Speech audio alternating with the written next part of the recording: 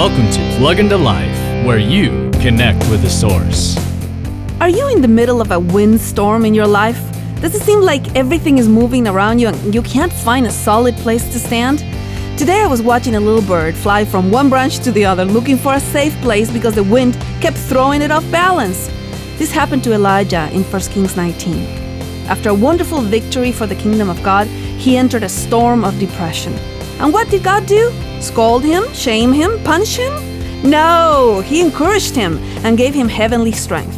When winds threaten your very core, hang on to the rock. Let God become your anchor when the waves threaten your boat. Woo-hoo! For more insights and resources, plug into Jesus101.tv. That's Jesus101.tv.